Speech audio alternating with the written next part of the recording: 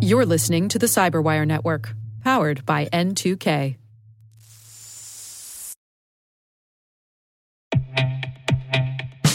And now a word from our sponsor, SpyCloud, the leader in operationalizing cybercrime analytics. Traditional threat intelligence is a thing of the past. Cyber criminals are stealing vast amounts of credentials, session cookies, and financial data every day, and it's hard to keep up. SpyCloud is the trusted partner businesses turn to fully understand their darknet exposure risk and neutralize threats before it's too late. SpyCloud alerts your organization as soon as an employee or customer's data appears on the darknet, so you can act faster than bad actors to prevent cyber attacks like ransomware, session hijacking, account takeover, and online fraud. With insights from the industry's largest repository of recaptured data, protect the digital identities and systems most important to your business. Get your free corporate darknet exposure report at spycloud.com/cyberwire and see what information criminals have in their hands today. That's spycloud.com/cyberwire.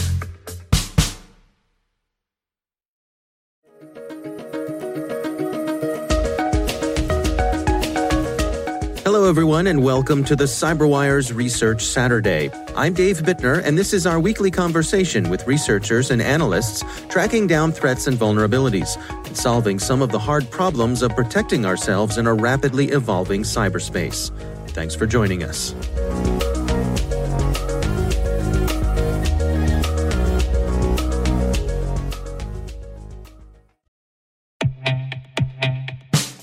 And now, a word from our sponsor, Syxsense. Syxsense provides award-winning cloud-based automated endpoint and vulnerability management solutions to streamline IT and security operations. With its advanced platform, businesses gain complete visibility and control over their infrastructure, reducing IT and security risks and optimizing operational efficiency. With Syxsense, you'll get real-time alerts, risk-based vulnerability prioritization and remediations, and an intuitive automation and orchestration engine so you can focus on your core business goals, confident in the knowledge that your enterprise is secure, compliant, and running smoothly. To learn why enterprises choose Syxsense, visit syxsense.com.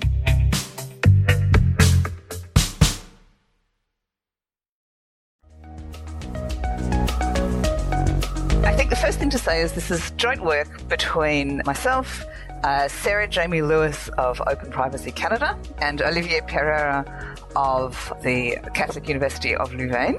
That's Dr. Vanessa Teague. She's an associate professor and chair of the Cybersecurity and Democracy Network at Melbourne School of Engineering, the University of Melbourne in Australia. The research we're discussing today is titled Trapdoor Commitments in the Swiss Post E-Voting Shuffle Proof.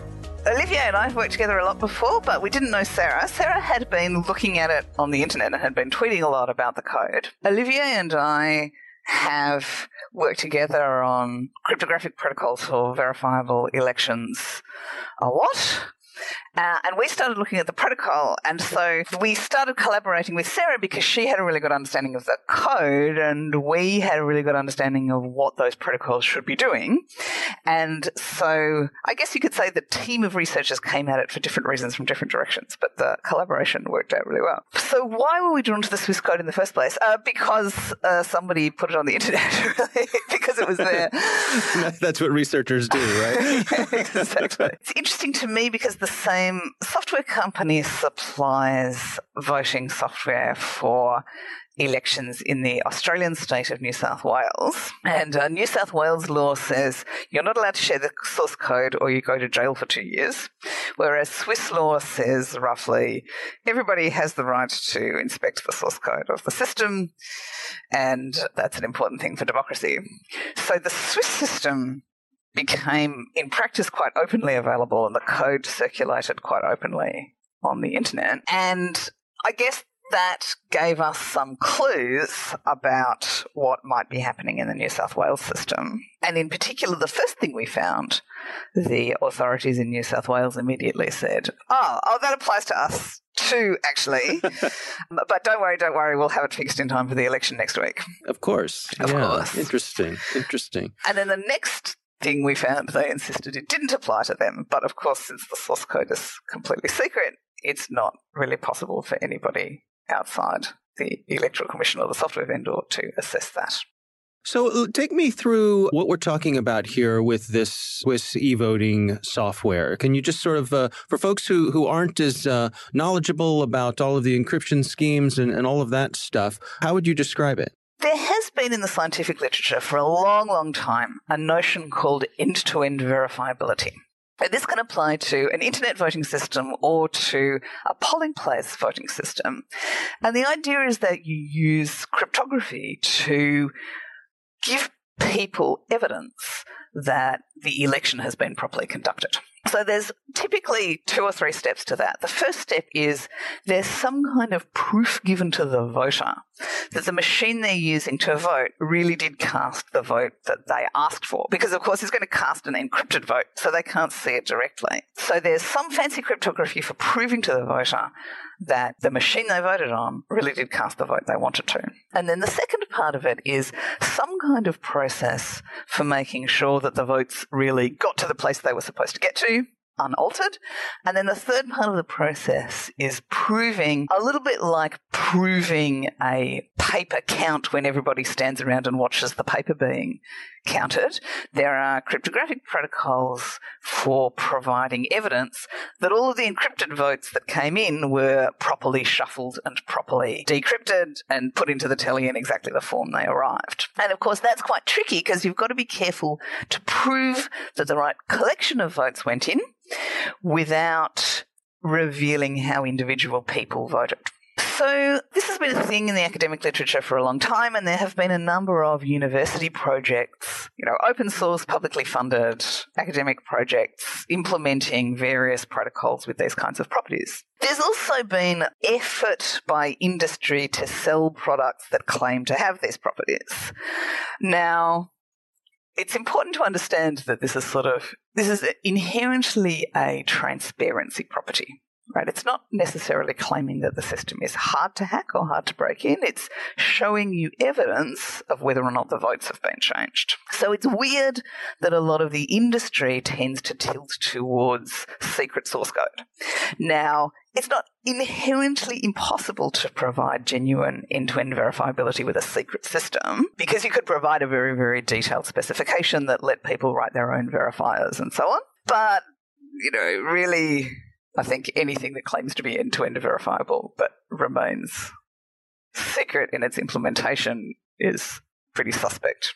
Yeah, I mean, it strikes me also that if I were just counting paper ballots, I'd want to do that out in the open where people could see the process. If I said to you, hey, I'm going to count all these paper ballots, but we're going to go back in a locked room where no one can see what we're up to, well, that's not going to get a lot of confidence in the folks who are counting on this election. Right, exactly. And so the whole purpose of this intellectual movement was to say, look, we can count votes electronically out in the open, and yet now we have an industry that goes, oh, no, it's verifiable. Trust us, it's verifiable, but you don't get to see the source code.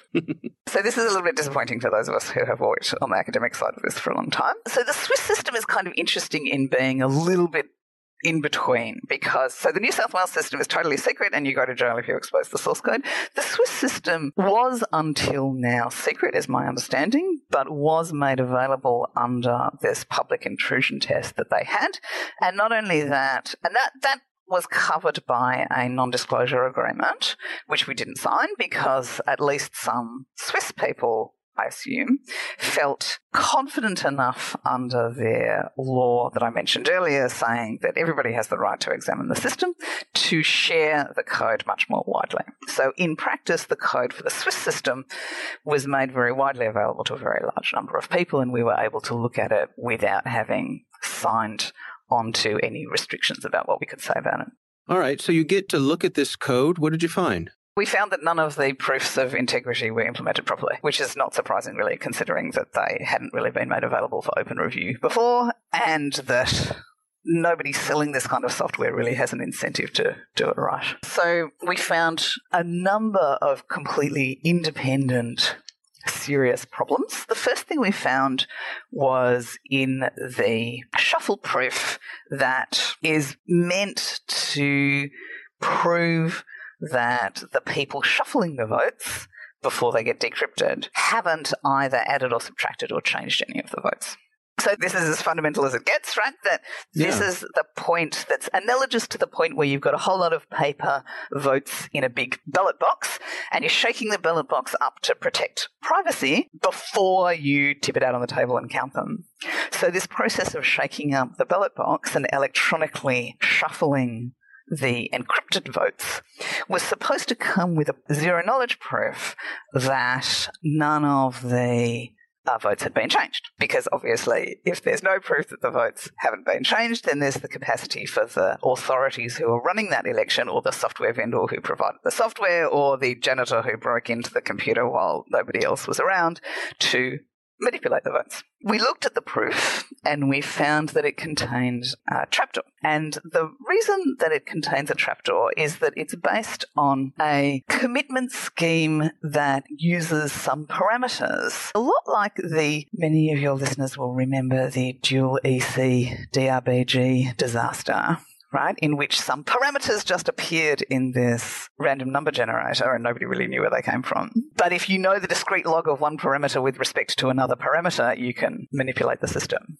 Now, before we go further, can you describe to us what is a trapdoor? What's the function of that? Why is it in there? There's some parameters that show up at the beginning of the shuffle proof. And if you didn't generate those parameters, then you have to complete the shuffle proof honestly. And there's a nice proof that you cannot cheat as long as you didn't generate the parameters yourself. However, if you did generate the parameters, and in particular, if you know certain mathematical relationships among the parameters, then you can make it look like the shuffle proof is perfect and it passes the verification test, but in fact you can manipulate the votes. So the trapdoor is to know the discrete logarithms of some of those input parameters with respect to some of the other input parameters. And you can't compute that if somebody just gives you those parameters. But if you get to generate the parameters yourself, then you know that then you can generate them in a way that you know the trapdoor, and therefore you can cheat on the proof. So there's a legitimate reason for putting the trapdoor in there? No, there's no legitimate reason for putting the trapdoor in there. Why was there a trapdoor in there, in your estimation? This is the million-dollar question. As usual, there's there's two options, conspiracy and incompetence, right? Okay. yes. And we know the saying about that, yeah. Yeah, exactly. Based on the quality of the rest of the code, I think the incompetence theory is highly plausible. Okay, fair enough. But of course, if you were going to deliberately put in a trapdoor, you would put in a trapdoor that looked like it was entirely consistent with incompetence. Nobody knows, really. Well, I certainly don't know. The trapdoor is clearly there. It's clearly exploitable if you are the authority or the software vendor. We don't really know why it's there. And they're not saying? Well, weirdly, actually, after I wrote a paragraph saying, look, in no way are we accusing them of putting this in deliberately. It's perfectly consistent with a naive implementation of a complicated protocol. We're not saying they did it deliberately, and so on. They actually put out a press release saying, how dare they say this? It absolutely is not a naive interpretation of the protocol. Oh, my. So, I don't know. That's interesting. It's just silly, I think. If anything, that reinforces the idea that they didn't really fully understand what they were doing. So the important point is you can't tell whether it's deliberately or accidentally inserted. It almost doesn't matter, right? Because it still could be used deliberately by somebody who did figure out the possibilities, even if it wasn't inserted deliberately. So it's bad. It also kind of begs the question of how it got through that many layers. It had a great number of supposed layers of internal assessment at Swiss Post before it got put up for public analysis, and yet nobody seems to have noticed this absolutely fundamental weakness in the cryptographic implementation. And this was something that jumped out to you and your colleagues quite readily. Yes. And in fact, after we went public with it, we discovered that two other people had pointed out the same problem. So it was pretty obvious to people who knew what they were doing, and yet it had evidently not been properly checked before. It really reinforces the idea that code like this should be totally open. There's an element of this that involves the sophistication of the random number generators. Is that correct? No, sorry. Well, the reason I mentioned the dual EC DRBG thing is that the trapdoor is very similar in nature to the dual EC DRBG trapdoor. So it hasn't got anything to do with random number generation. It's just got to do with these parameters that pop up out of the middle of nowhere. And if you know the discrete log of one parameter with respect to another, then you can do stuff that you're not supposed to be able to do. That's all. I see. I guess I was getting at a couple of the cheating examples that were in one of the articles you sent over, and it said that weak randomness generation would allow the attack to be performed without explicit collusion.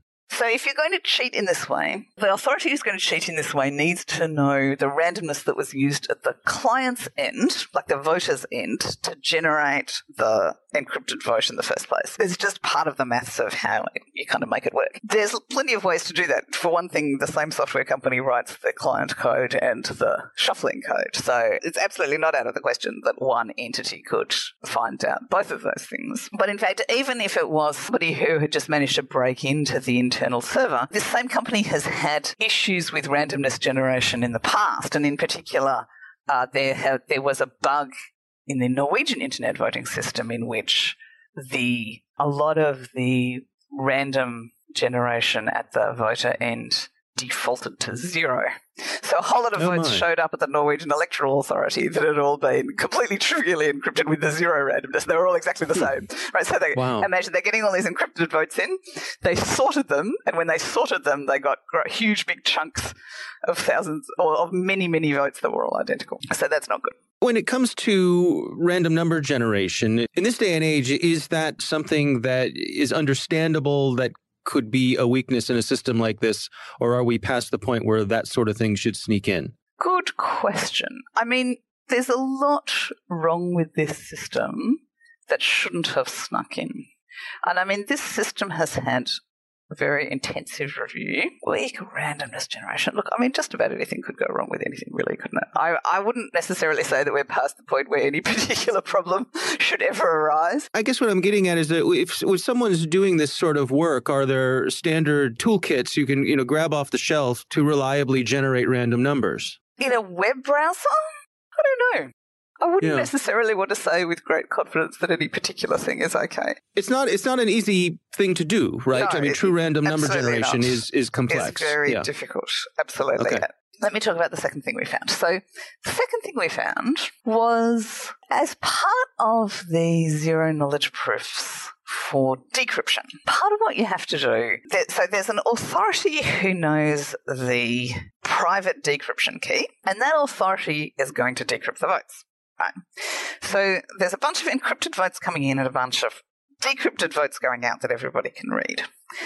But obviously, there's got to be a proof that this authority really did properly decrypt the votes. Otherwise, they could just substitute whatever votes they like and say, oh, this vote for my favourite party is an encryption of this ciphertext that I received. So the system includes another zero knowledge proof that is supposed to demonstrate the plain text vote really did come as a proper decryption of the encrypted vote.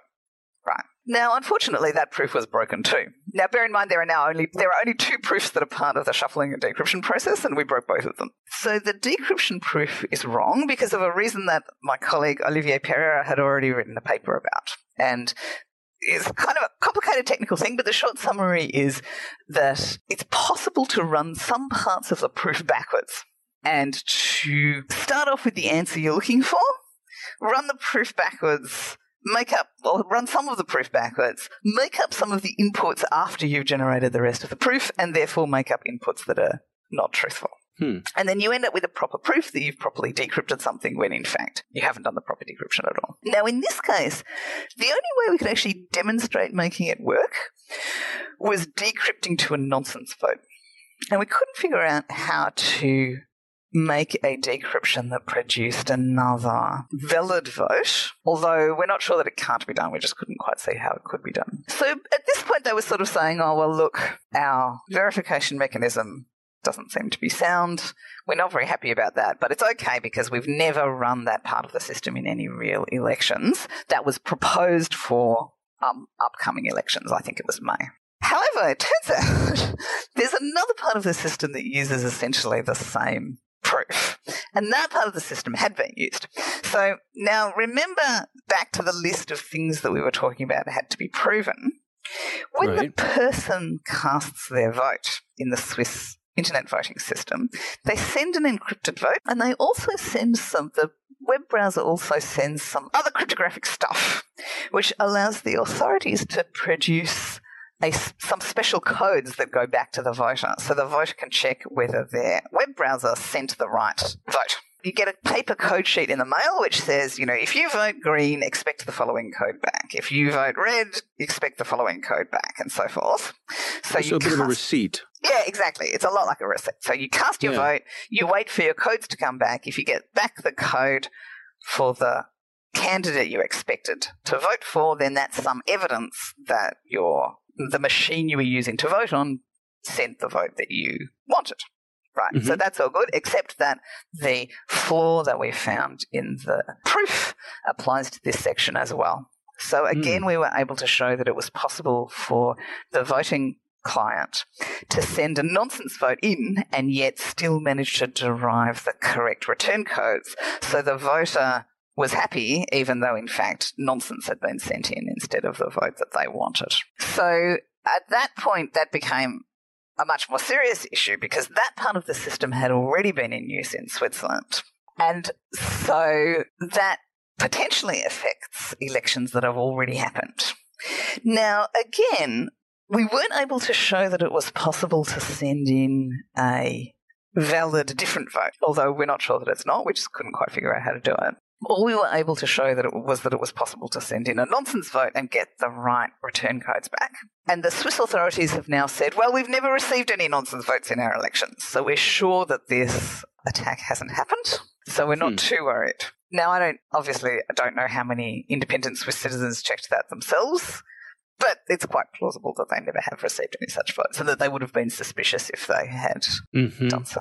It's interesting to me, even if that hasn't happened, the news about this can cause an erosion of trust in the system, which is certainly here in the United States, that's something we've been dealing with since our 2016 elections. Absolutely. Well, in this case, an erosion of trust in the system is thoroughly justified. And in your case too, if you don't mind my saying so. So what happens next? You publish your research. What sort of feedback do you get? Are the folks who make these systems, have they been making changes? Are they collaborating with you? What's the state of things now? The people who made the system put out a reasonably civilized press release, actually. There's two different uses of the same system, right, which very much complicates the thing. So first of all, the Swiss Post system, which is the system that was openly up for review, the Swiss authorities have made an announcement saying that they're not going to offer up the system for use in the next round of Swiss elections, that they're going to take some time to reassess the situation. So that's what's happening in Switzerland. In New South Wales, we know that they were using something very similar to the same system because they admitted that they were affected by the first problem that we found. They denied that they were affected by the second problem that we found, which is somewhat implausible since it affects exactly the same part of the code. Not exactly the same part of the code, certainly the same segment of the process. But because they've never made their source code openly available for any kind of expert examination, it's impossible to say. The New South Wales election ran the Saturday before last, and they're still counting the votes. We don't know whether the votes that came over the internet are going to be substantially different from the votes that came over paper. We don't know whether there are going to be any seats in the parliament that are very close and therefore possibly dependent on the internet voting system. So we don't really know what's going to happen in New South Wales. It's possible that nothing will happen because nobody cares, but it's also possible that somebody will care and will raise questions about the integrity of the electronic voting process. So in terms of these electronic voting systems being in our future, what do you think is a good way for us to keep these things out in the open and to head towards a state where we have confidence that the systems don't have these sorts of problems? Vote on paper, I would say. Vote on paper. If you really can't vote on paper, then I don't think there should be any tolerance at all for closed source electoral systems. Every time we look at something, we find something seriously wrong. This isn't the first time we've looked at an internet voting system, and it certainly isn't the first time that scientists have looked at an internet voting system. Every time we look at something, we find something seriously bad. And I think because the challenge of voting security is really pretty much unique in that there's a tremendous concentration of power in one place. The attacker model is incredibly strong, and the opportunity for one person to really alter the path of a whole country is pretty much unparalleled in any other scenario. So I think these systems should be treated with the greatest possible scrutiny. I don't think there's any excuse for deploying anything that hasn't had very broad, very open, very extensive public review. I'd be surprised if any system really does pass after that very broad, very open, extensive public review. If it does, okay. But I suspect that at the moment it won't. I just don't think we are able to build systems. If you really think about the likelihood that people are going to verify properly, the likelihood that there are no serious bugs in the code, and the importance of the task, I think we should be sticking to paper for now. Our thanks to Dr. Vanessa Teague from the University of Melbourne for joining us. The research is titled Trapdoor Commitments in the Swiss Post E-Voting Shuffle Proof. We'll have a link in the show notes.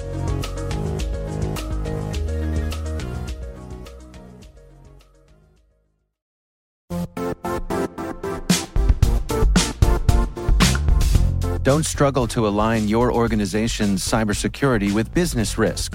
Get the only solution that goes beyond reacting to threats with vulnerability and risk monitoring. You need the next evolution of MDR, and only Critical Start delivers it.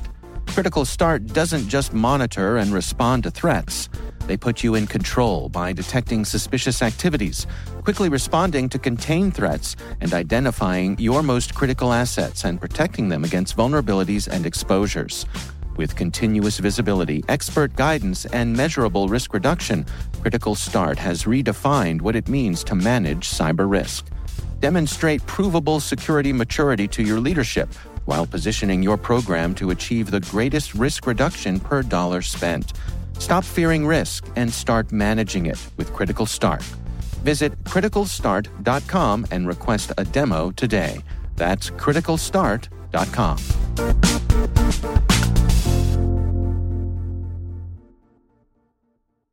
The CyberWire Research Saturday is proudly produced in Maryland out of the startup studios of Data Tribe, where they're co-building the next generation of cybersecurity teams and technologies.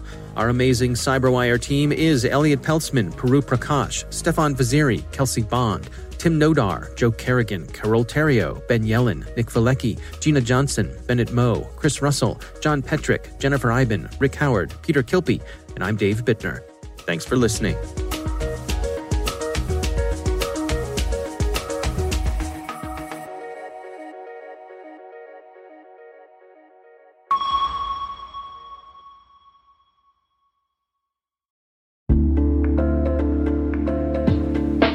Hi, everybody. It's Maria Varmazes here, your host over at T-Minus Space Daily, and sometimes a guest on Hacking Humans, too. We here at N2K CyberWire work hard to bring you concise, intelligence-driven news and commentary, and we'd like to know how we're doing. Please take a few minutes to complete our audience survey and share your feedback to help us continue to grow and meet your needs. Visit cyberwire.com/survey. That's cyberwire.com/survey to get started. Thanks so much for your input as we reach for the stars. It means the universe to us.